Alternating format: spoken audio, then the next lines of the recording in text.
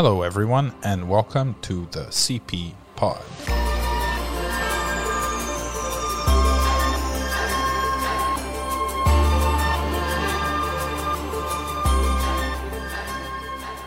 Wow. Episode 1, first guest. I wanted to launch things with someone that cares deeply, that bridges the gap between the reality of everyday life and the expressive universe of art.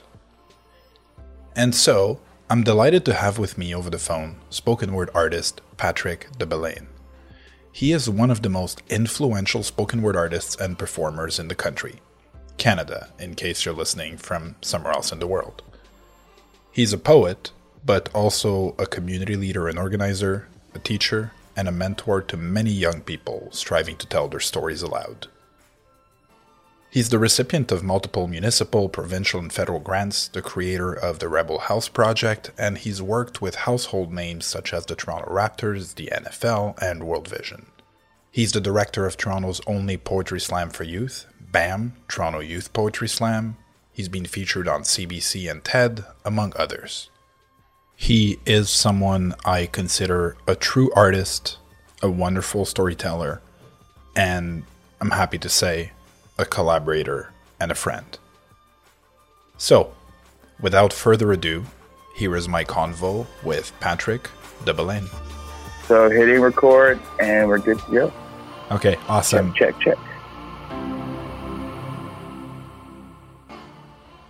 How are you, man? I'm holding up. Yeah, I'm trying to be creative and staying at home. It's a weird time, and since I don't know exactly when this will come out, I should say, and maybe we'll cut it out after that, we're recording remotely because of this COVID-19 pandemic. Mm-hmm. It's not ideal in the home studio here sonically. So if you hear cars going by, wind, floors creaking, radiators, or whatever is going on your end, Pat. I know you said your dog was roaming the halls. My dog walking around, yeah. Anyway, no, this is what's happening, and we're trying to make the best of it. We're trying to be creative, and it feels to me like doing this, talking to each other, is a form of catharsis. All right, with that being said, let's begin. The first thing I was hoping to do was for you to tell us a little bit about what you do and your work for people that might be unfamiliar with it and with you. Yeah, I am a storyteller of many different kinds, but spoken word is my main thing. And I also produce events. I'm an arts educator, and I mentor a bunch of other young artists and kind of like pseudo manage them and their kind of careers as budding emerging artists. So yeah. And how would you describe your work as a spoken word artist? What are you trying to say, to express with it? Yeah, it's a coping mechanism as well as a form of expression, and that's kind of just like the foundation of it all. But yeah, use it to relay messages to the world, to groups of people, to one person. Tell me a little bit about your journey to becoming a spoken word artist. We've never talked about this. Is this something that you always wanted to do, or is it something that imposed itself, spoken word? I was always an artist. I was always a storyteller. I was writing songs and kind of rapping and kind of dabbling in many different forms of storytelling. Spoken word, I kind of like met in high school. I had a poet come into my English class and kind of do a performance and a workshop.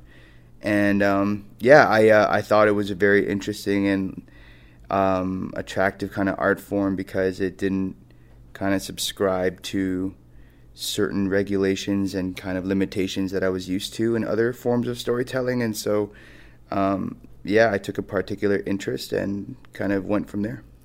And how did it become a profession for you? Do you see it as a profession or a calling or? It's a bit of both. I'm not afraid of calling it a profession, but I'm also not afraid of calling it a calling as well. It's a bit of both, and I became a professional. I don't know. I say when the majority of like my income came from doing workshops and doing only things related to art and spoken word. So probably in my early 20s. Was there a ramping up in terms of your performing and your writing? What did the trajectory look like? I was in a competitive thing called the Poetry Slam and did pretty well in the competitive element and earned a title. And that title got me into different rooms and more people started paying attention. And from there, members of the institutions like teachers or people who work for CAMH or people who work with jails, they started to kind of like see me and take a particular interest in what I'd be like in their rooms, and it blew up after that. So it just became really popular. And I would say the competitive element in the Poetry Slam is what kind of like helped me get to that point. Are you competing much these days? These days, no.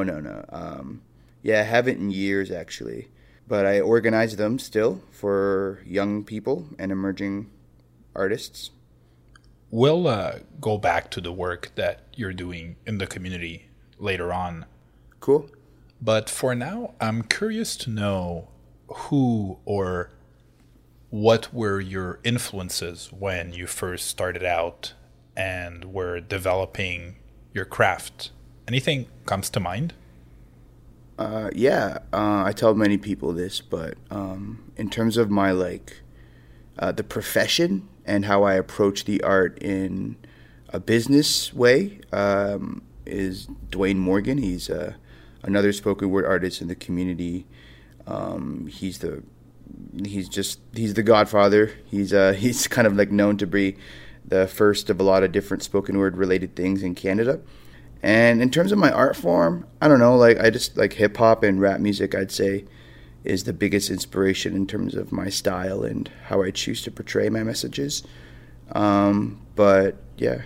So who's the go-tos on your playlist when you want to get inspired? Oh, word. Oh, that's hard. It isn't really like a specific person. Like I like people like in times it was Kendrick, and in times it was J. Cole, and times it's like really weird shit, and times it's X, and times it's R&B, and times it's Drake. Like I don't know, like it's more so the genre itself and how it changes and what it speaks about. I kind of love the waves it goes through and use that to inspire the things I talk about and the way I package my art. So yeah, I love it. A lot of rappers, old, new, and no one specific kind of inspires my work, but the art, the genre of that itself. But honestly, just music in general, I feel like is a big inspiration to how I write my poetry. And so, what about your creative process? How do you go from life to idea to a finished piece? How does the writing happen for you?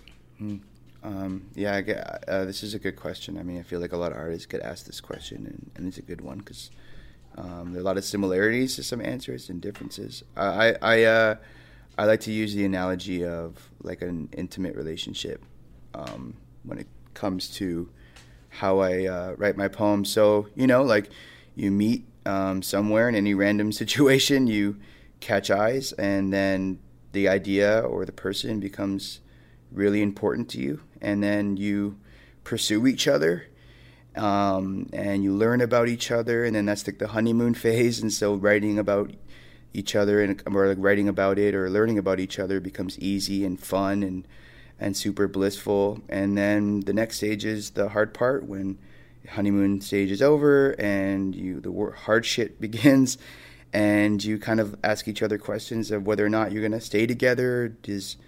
Are you willing to put up with the bad parts of each other?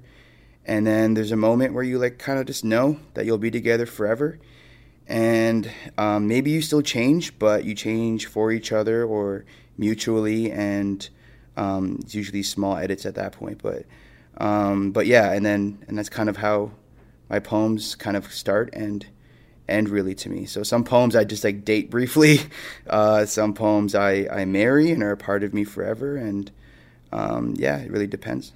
You know, that analogy makes you seem like a bit of a creative polygamist. Oh, right? Absolutely. Yeah. I mean, I would say that like in my intimate relationships, I'm definitely a monogamist. But when it comes to my creative side, I definitely share my love with a lot of different poems. That's okay. You're allowed to have your feelings. What about the performance element? How do you take a piece that you feel is ready, has arrived, and get it ready for the stage or wherever else you're performing it? Yeah, a lot of the time it depends on the venue and on the space. I get asked to be a part of different platforms, some that are a little bit specific, like let's say a mental health conference, and some as very like kind of open, like my own show. And so some poems will make it into both platforms, some make it into only one or the other. And I don't know, you just kind of really feel it out, and it's different for every piece. I would say that most of the poems that I marry, that become a part of me, are ones that I share. So I would say that that's usually the process, where if I do perform it, it's going to be one that I am very close to and do often. Yeah. What about revisiting older work? Is that something that happens a lot, or something that you feel comfortable doing? Yeah, that does happen. Yeah, I look at it in different ways.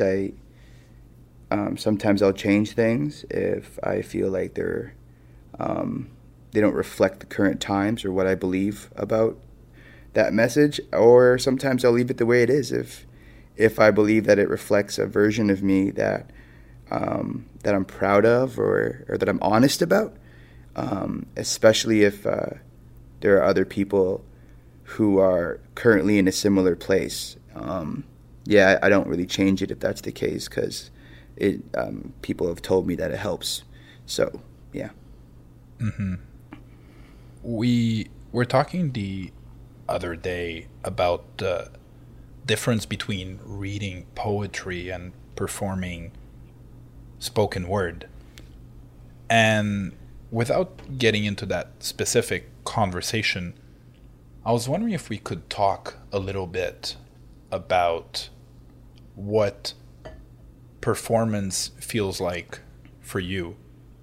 What's going through your mind, but also through your veins, through your heart? I'm always curious to ask this to athletes and artists, because it's a special thing that's hard to describe. Performing. I mean, like, even my co-conspirator is also a performer. Like, I feel like I'm around performers all the time. It's a different feeling for everybody. But I also played sports too. I was a football player, so I kind of like, it's kind of the same really as playing football. But really, it's just like, it's, first of all, it starts with overwhelming anxiety almost every single time. It's like borderline crippling. I'm shaking, I'm scared, I'm nervous, I'm kind of like my super focused, but also just scared and frantic. And then I go on to stage, and I'm still feeling that way until I hear the moment of like an audience reaction. So it could be like a snap or a laugh. And the moment that happens, I turn 180. Every single level of tension and problem in my body just disperses, and I get into my pocket, and it is the most, at that point, becomes the most blissful experience ever, unparalleled to any other feeling that I've ever experienced. Yeah, so that's kind of how it goes usually. Yeah, I got through film by doing theater first. So that's something that I always found very unique in live arts versus recorded arts, is that idea that you can find a moment, you can find momentum, and then live in it. It's really hard to describe. Yeah. Yeah, definitely hard to understand. But like, yeah, definitely that's like a live performance. I'd say that my video recordings are a much different feeling entirely. But when I think performance, I think in front of an audience because that's my roots and my background. Pat, next I wanted to play the recording of your piece, Laugh, for which I was lucky enough to record the video. And so we can listen to it and maybe talk about our collaboration afterwards. Yeah.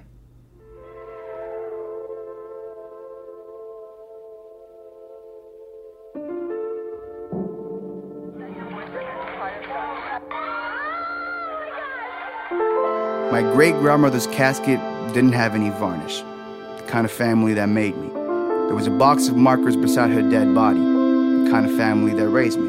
My pops draws a penis on the coffin in bright green, obviously the loudest color in the room. My tita belly laughs when my mom slaps him in the back of the head, but of course, she's laughing too. Because even my dead Lola knows my cousin can turn anything into a cannon shooting rainbows in the eulogy. Ended with a story about us bringing a stripper into her nursing home, and at that moment, I learned that laughing and crying are the same things at the bare funny bones of it all. And I know it feels like these days death is playing Nicky Nicky Nine Tours with all of our friends, and that maybe we should have done something sooner. But when it's so hard to be happy, the light can be a dark sense of humor. Like when my brother laid on the hospital bed, his leg with an exposed foot-long incision, and the first thing I did was take a picture of it, because even in excruciating pain, you're the butt of our joke. Even an open wound can't stop an uncontrollable giggle, and where I'm from, we call that hope.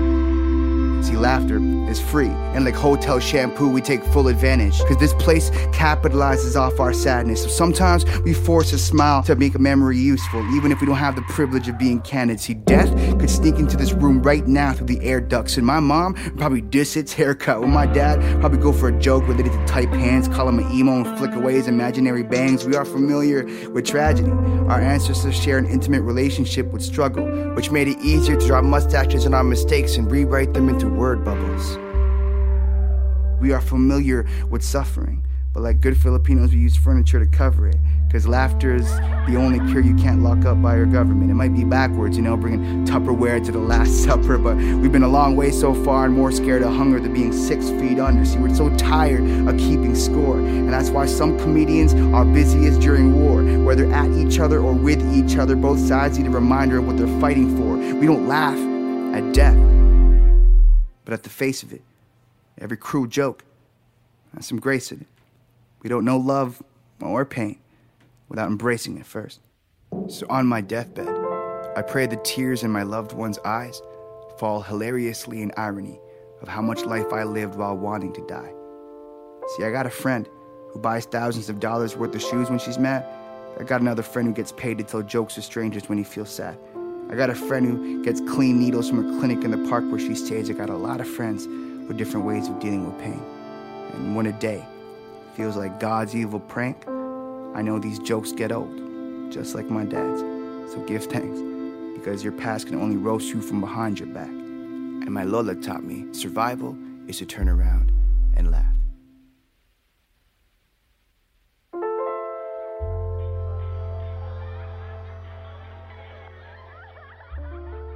As you know, the piece moved me as we discussed potential collaborations, and we can talk about why I respond to it later on. But first, I was wondering if you could tell me what inspired the piece, how it came about? I wrote the first version of it right after my great Lola died. And it was, it was just kind of like it was just for me, actually. I never really shared it with anybody. That's what it was. Really, it was just kind of like when I said poetry is a coping mechanism, it was just that. It was just a way to document a part of my life, and it felt better to write it. And I think I just got into different phases in my life and kept returning to the poem. And specifically just like really bad parts of my life and returning to the poem to kind of give me reminders of joy and family. And so I guess the beginning of this year I decided to that I wanted to immortalize it in a way and immortalize those feelings. And so that's kind of how it became a video, but it really wasn't one of my main video ideas in the beginning, but actually became really important to me. You do tell a lot of personal stories and laugh. It feels very vulnerable. Mm-hmm. It's all about family. It's dedicated to your Lola. It's about her. How does your family react when you decide to tell not only your story, but theirs as well? Well, I mean, like a lot of them, it was hard. It was not hard, but like there was a lot of crying, unexpected crying at the video shoot, as you know. Yeah, it was hard because, I'm not of the family that is used to being that vulnerable all the time. But with some perspective, they were really moved by the experience. And so I'm happy that I did it. And when it comes to like telling their story too, I feel like, like any storyteller does that. Like it's impossible to be a storyteller and tell. I mean, you can, but like being a human is being social and being connected. And so the chances of your story interacting with other stories is pretty likely. And so as a storyteller, you're always kind of like treading those waters. And I think that some of my most favorite work is when an artist chose to just be vulnerable and raw instead of think too hard about whose story it is, but being respectful and open to how it's created and its impact on people. It makes me think what you're saying of even hearing and seeing Casey share stories at the Rebel House and what that means to partake in storytelling together. You're not only sharing something that happened in your family, right? But it's also a perspective. Mm-hmm. While everybody may have gone through the same experience, how you decide to tell it is what makes it art. Yeah, exactly. Like my brother definitely didn't agree with every perspective in the poem, but he loved that I wrote it. Can you tell me a little bit about what the process of creating this video felt like? Because when we started, it was a very different idea.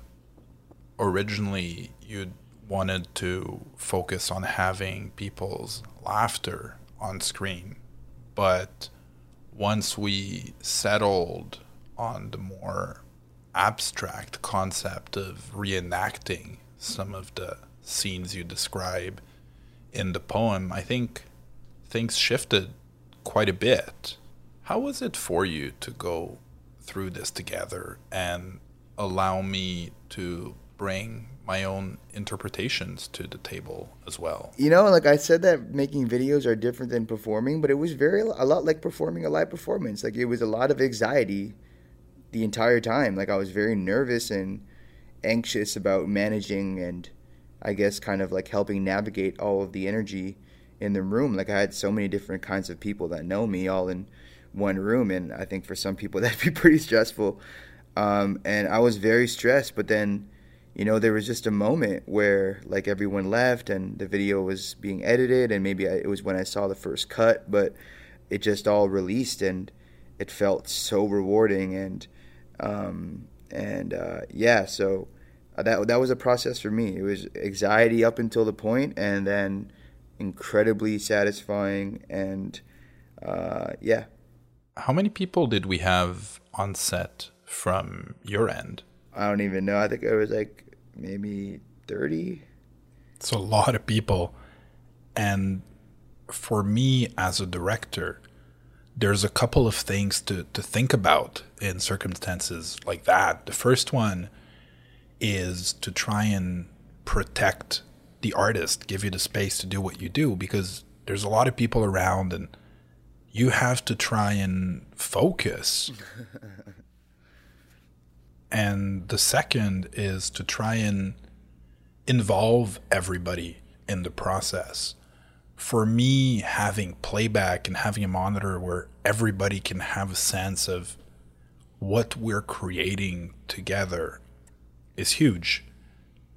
I think having the actors, or in this case your family members, know that we're telling stories together, it feels special.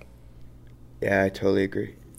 Did people talk to you about the shoot afterwards? What that experience felt like for them? Because I'd never had so many people from the artist side on the same set.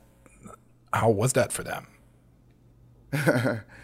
You know what? To be honest, like, I guess I shouldn't even say this, but like almost everybody cried. So, not a lot of these people. Like, if you listen to the poem, like, it's all about people dealing with trauma and with humor. So not a lot of these people are used to crying, and so they cried in that space. And so I don't think a lot of them want to like necessarily revisit the feeling, and so they weren't kind of like all like, but it was kind of more sacred than anything else. It was almost like a really important release that everyone just understands was important and can go unsaid. Like, we don't got to talk about it again until we watch the video and share it and say how amazing the video is. But like, it was just a moment that we all shared in that room, and that's all it really has to be. Yeah, there's a record of it that exists and that lives on, right? Exactly. I do want to talk a little bit about the content of the piece, though. It's very specific as to how you grew up and how the people around you grew up, about how diasporic communities respond to adversity. Can you speak a little bit about what you were trying to say with this poem? Yeah. It goes through a lot, but I think the common theme is just not judging people's way of dealing with pain, and and I think it's just like that's the common message, and that and hope and finding hope in the darkest of places. I think that's like the common themes, and then a lot of them are just either stories that in my life that reflect those things, or kind of fun wordplay, poetic prose about that specific topic. So yeah, it spins between story of my great Lola, story of my brother, and some commentary from me. And I love how in the final piece you have the audio of the folks in the old person's home. What'd you do? You sent a stripper to your Lola? Yeah. Oh that was my tita. She hired a stripper. We've done it like 4 times. It was an annual thing. It wasn't like a one-time thing. No, it's happened multiple times. Whoa, wait, hold on. I thought you were the instigator of this. It was your tita? Oh yeah, no, I didn't have enough money at that time to even hire a service of that kind. I think I required the help of family members to even make that happen and facilitate it. So it was actually my tita's idea that we all kind of collaborated on. But yeah, 'cause this is a family-wide thing. I'm telling you, like, I am not the worst. I'm probably one of the more tame members of my family. But yeah, it was definitely not my idea. Okay. I see. I misjudged you. I thought you were the instigator of this. No. I say we in the poem. Yeah, we brought a stripper into her nursing home because it wasn't just me. I mean, I held the door. That's That's great. Anything else you want to say about Laugh? Anything else I want to say about Laugh? Thank you to my great Lola and every strong Dita out there who is the rock of their family. That poem is for you. And that's pretty much it. Creating in the digital age. You want to talk about that? It's challenging, right? There's Facebook, Instagram, YouTube, TikTok, a lot going on. Yeah. I'm gonna okay boomer you. No, I'm just joking. I won't. I mean, I feel like that's oh, fine. Come on, man. What I'm are like you? 4 years younger than me? Yeah, no, I'm just joking. It is weird, man. It is weird. It's super weird, but it's also interesting and exciting and new and I'm definitely not cynical about it. Like that's not my main feeling about it. It's definitely more excitement and yeah. But generally speaking, though, is that something that for you is enabling, or something that you need to step away from as you strive to make creative space? Yeah, on my best days, it's a tool that I use to help distribute art, even sometimes create art. On my worst days, it's a big mental obstacle. But I am lately having more good days than bad days. We'll see. If my follower count drops like by 100 by tomorrow, I might have a breakdown. Nah, you'll be fine. Don't worry about the numbers too much. Oh, no, I'm just kidding. Well, that's why I say it's my worst. On my worst days, it's that because it totally is. It has no reasoning. There's no rationale behind it at all. It's definitely just a feeling-based reaction. But it does relate to something that I see you post about. The idea that we need to find ways to create and not view the fruits of our labor as a competition. It's the idea that we're making things as part of a community and that we're not fighting for the same views, the same likes, that it's additive.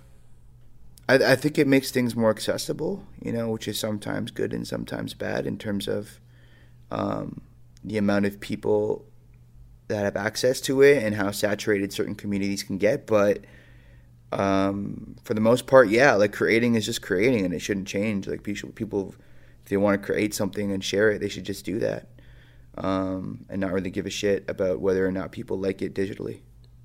Yeah, and it's probably a little bit different for you in the stage of your career that you're in, where it's not so much about promoting your stuff, but about enabling others.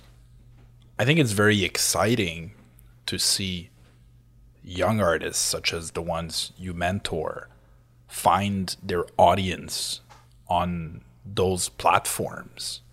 How do you see them relate to this technological world in which their work exists? People will sort out the garbage in their own opinions on their own. And so, if people don't like their shit, they won't listen to your shit. And so I think that if that's the case, people should just put out what they want and see what happens.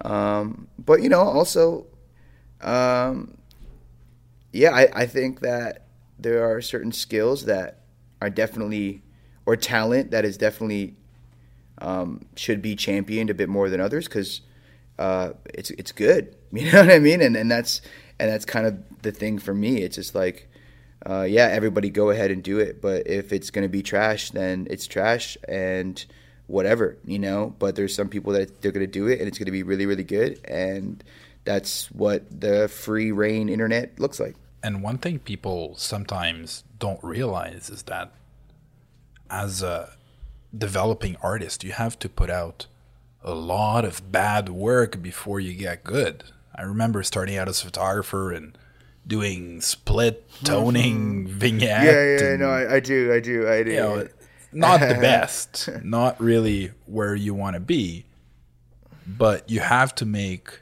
those mistakes and you have to experiment to get to a point where you find your voice. And the way things are organized now, I think is nice because it gives the audience a chance to grow with the artist. It builds community and it also builds loyalty. That didn't quite exist 5 or 10 years ago when you and I were starting out our respective careers. Yeah, definitely, really, it does look different, you know. And I think that, you know, like you got to do bad shit first, and you have to grow. And I think that's the intention, you know. If you have really good intentions behind it, we're backed by a really good kind of skill set and talent, that it should work out for you, and it'll grow into being something that people will consume. Or not, you know, but I think that's usually the case for me. The kind of content I like that comes out during this day and age, it's usually because there's really great intention behind it and still a lot of talent and still a lot of hard work, you know. Let's actually take a step back or a step in, I guess. Let's talk about the projects that you are involved in with youth, whether it be events that you're organizing, mentorships, workshops. What does that look like for you at present? Well, like right now in like the in the COVID-19 times, things have changed. Let's say pre-COVID. Okay, yeah. If you wanna extrapolate once this is past, what does that normally look like? My job is definitely not what it has been the past few days, but what my job regularly looks like is like you know, I have regular events that I organize in spaces with a bunch of people who also perform art, as well as like a bunch of different videographers and people who do visuals, and usually pair them with visuals every single time I do something. And yeah, that's kind of it, in kind of getting funding from the government to do all of these things. And then when I'm not doing any of these things, I'm like mentoring a bunch of young rappers and singers to you know, elevate their portfolios too. When you're working with people, whether it be as part of a mentorship or a workshop, what changes do you see happen in people as they go on this self-expression journey? Storytelling to me is like directly tied to like your person and like who you are. And so I think that I have the benefit of seeing young people become better people as well as better storytellers, and having those things being like super kind of layered onto each other. And what do your workshops look like? What do you focus on? Is it mostly anchored in story or in technique? It's both. Technical aspects of teaching do make their way into the workshop, but they are not the leading force ever. They're only kind of like things to help shape the final product. But I would say it's very basic. I walk in, I build rapport, I share a poem, I get to know the people in there, I ask probing questions, I encourage them to write their story, something they want to say, and then I encourage them to build the bravery to say it in front of each other. And that's all I basically do. And there are many different intricate things that happen in between that to make sure the final products are good and vulnerable and raw and unique. But yeah, that's what it looks like. This next question I'm always interested in, but I never quite know how to ask. So let's give this a try. Your role as a spoken word artist is, let's say, at the intersection of art and urban culture. And there's a bit of an erosion of the lines between, say, high art and pop art. And you see it also in visual arts between work that gets sold at prestigious art fairs and stuff that sells online. Even hip-hop and high fashion has more and more interaction. Where do you see your work? Where do you see spoken word on the continuum? Yeah. There are probably many different answers to this, and probably when you mention spoken word, I mean, that is an art form on its own that you can track sources and kind of histories behind. So, and it technically has been categorized in many ways already in certain industries. And so, I don't know, really, I have to be honest with you. My main response is as soon as you said legitimate art, I'm just I don't believe in that at all. I'm not even I'm not an academic person in terms of my artistic approach, and therefore I don't believe that there's a difference. I never believed in fine art. I always thought Renaissance art to me was just blood and titties, man. That's all I thought it was. I didn't know what the fuck everyone thought was a big deal about it. I think it was beautiful. I think it was amazing kinds of art, but in the same breath, there were other cultures also creating amazing art during that period, and the fact that I was for sure. only taught the canon is so limited. Yeah, exactly, right. And so it's just that's kind of how I've always kind of viewed the whole entire thing to me. So the fact that the lines are blurring in terms of other people's perspective, I mean, that's how I've always kind of looked at it. So it's so this is a very comfortable time for me where I feel less limitations to dabble in other sounds and other kind of forms of storytelling, because people are a little bit more open to the idea of genre bending or whatever the hell you want to call it. But yeah, so in terms of pop art, fine art, and what's the other one? High art? Or sorry, pop art, high art, or culture. I don't know. Yeah. So many adjectives we can attach. Yeah. To be honest with you, I can think of a Kanye track that kills all of those categories, in my opinion. You know what I mean? So it's I don't know. I would say all of College Dropout could be that for me.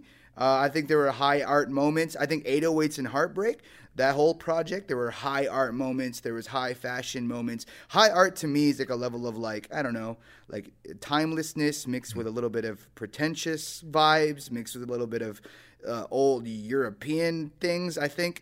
I think Kanye touched on that a little bit in that. I don't know. But these are things that I'm willing to justify in a very casual, almost stupid, satirical way, because I don't have the actual language to decipher the difference, and I don't really care to do that. I think it's very interesting when art isn't. To me, it's the categories are for me to make sense of shit. It's for me to organize my Spotify. That's all I fucking need those categories for. It's just to be what mood am I in right now? You know what I mean? That's it. Am I in the mood to look at a bunch of statues from Europe? Am I in a mood to listen to a bunch of rappers rap outside? It's about a mood, but it's less about hierarchy and qualifying or legitimizing one or the other. It's funny that you mention 808s, because the other day I was actually showing someone the vinyl because it looks the sick. Packaging is so beautiful. Mm-hmm. And as we have this conversation, it makes me think of Kanye from 10 years ago when he started doing the fashion thing, and all of a sudden you think, wait, all these high fashion houses are collaborating with rappers now? It's fantastic. Or from a legitimacy standpoint, you look at Kendrick winning the Pulitzer. It's all changing. Mm-hmm. Yeah. I have always seen street art and urban art as high art in my mind. That's what it was. High art is the highest of that art. And to me, it was like thinking of Kendrick or Tupac or Biggie. That was high art to me. You know, that's the way it was explained. Like, you know, to me, it was high art. When people said high art, fine art, like, that's fine art, man. That, to me, in my opinion, that's how I viewed it as a kid. So growing up and people being like, oh, rap music is an urban art form. It's something that's considered not respected in the widely. I was just like, what? Like, I didn't even make any sense to me because when you turn on the TV, it's all rap music. I don't see no classical shit. So where, like, what do you mean? Like, this is not fine art. So it made no fucking sense to me until I understood culture and all that kind of stuff and how art came and the canon and all that kind of shit. Then it started to make sense to me, you know, why certain things are viewed as fine art and certain things aren't. But as like a young artist, I had no idea of that distinction. And now you're doing shows and performing with violins in the background, Pat. Exactly, man. Yeah. I always thought violin was dope. Never saw it as something that was fine art. I thought it could be hip hop too. And I'm so glad that I get to collaborate with fine artists now and like, you know, classical artists now and have them view art as the same way. You know, like Jenna, my violinist, she's like an Irish, I don't even know. She does like all this, a bunch of like crazy other classical stuff too, and definitely doesn't really delve into hip hop or that as much. But the fact that we could work together so well is super cool. I think that's a great way to start winding down our conversation. Yeah. As we move toward the end of this podcast, Pat, what's one thing you're excited about right now? Yeah, I think I'm excited to see what people do to spread love and joy and hope in a time that's considered darker than usual. That's what I'm excited for, is what people choose to do with their talents and skills. We'll be ending the pod today with your piece, Fear Right. Yeah. But before we do that, and before we conclude this episode, what is the best place for people to find you online? I guess Instagram would be the best place. It's Patrick_Debelen. It's Debelen, and I guess you post that somewhere. But yeah, and or my YouTube, you can just type my name into YouTube, type my name into any other social media thing, and it's pretty easy to find me. Yeah, absolutely. I will link to all that in the show notes and wherever else this is shared. I do want to highlight that I really do believe in the notion that sharing is caring, and you've certainly done that with me today. Obviously, we speak all the time, but I want to thank you for doing this formally as an interview and sharing your thoughts on spoken word and storytelling. Thank you for digitally having me, CP. All right, so let's end this show as promised with your piece, Fear Right.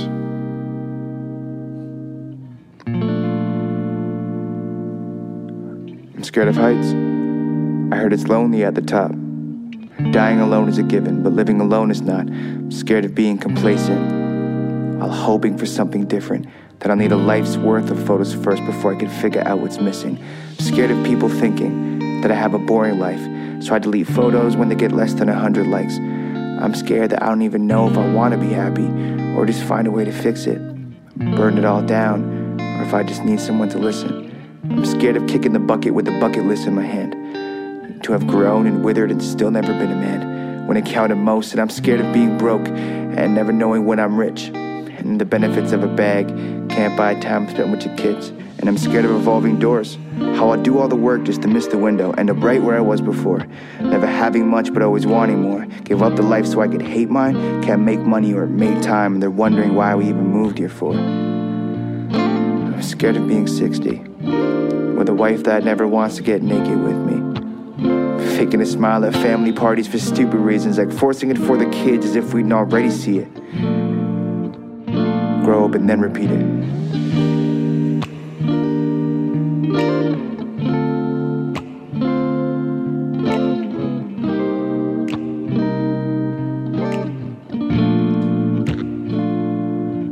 I'm scared of change and everything staying the same.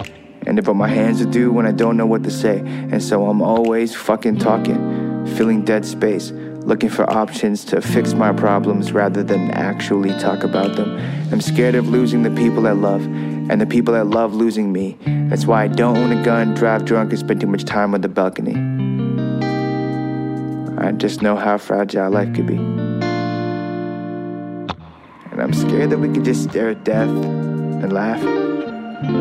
Maybe that's just where we're at. And I'm scared that I don't care whether it's you or me. Life is nice, we're just not too attached. And I don't know what to do with that. I'm scared that no one will love me unless I learn to love myself. When at this moment I'm staying alive for someone else. And look, I may not be the biggest fan of me, but honestly, part of me thinks that hope and a reflection kinda helps. And what scares me most is that we don't talk about what scares us. That we'll share everything but what's behind the camera. You said you fear the unknown, but you and me, we met at random. So maybe this time, we don't all feel so abandoned. Cause more than heights, I'm scared of being underground.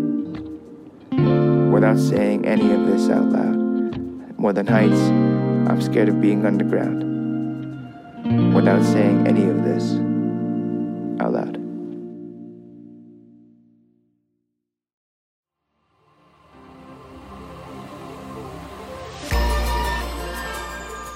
Thank you so much for listening to this first episode of the CP Pod.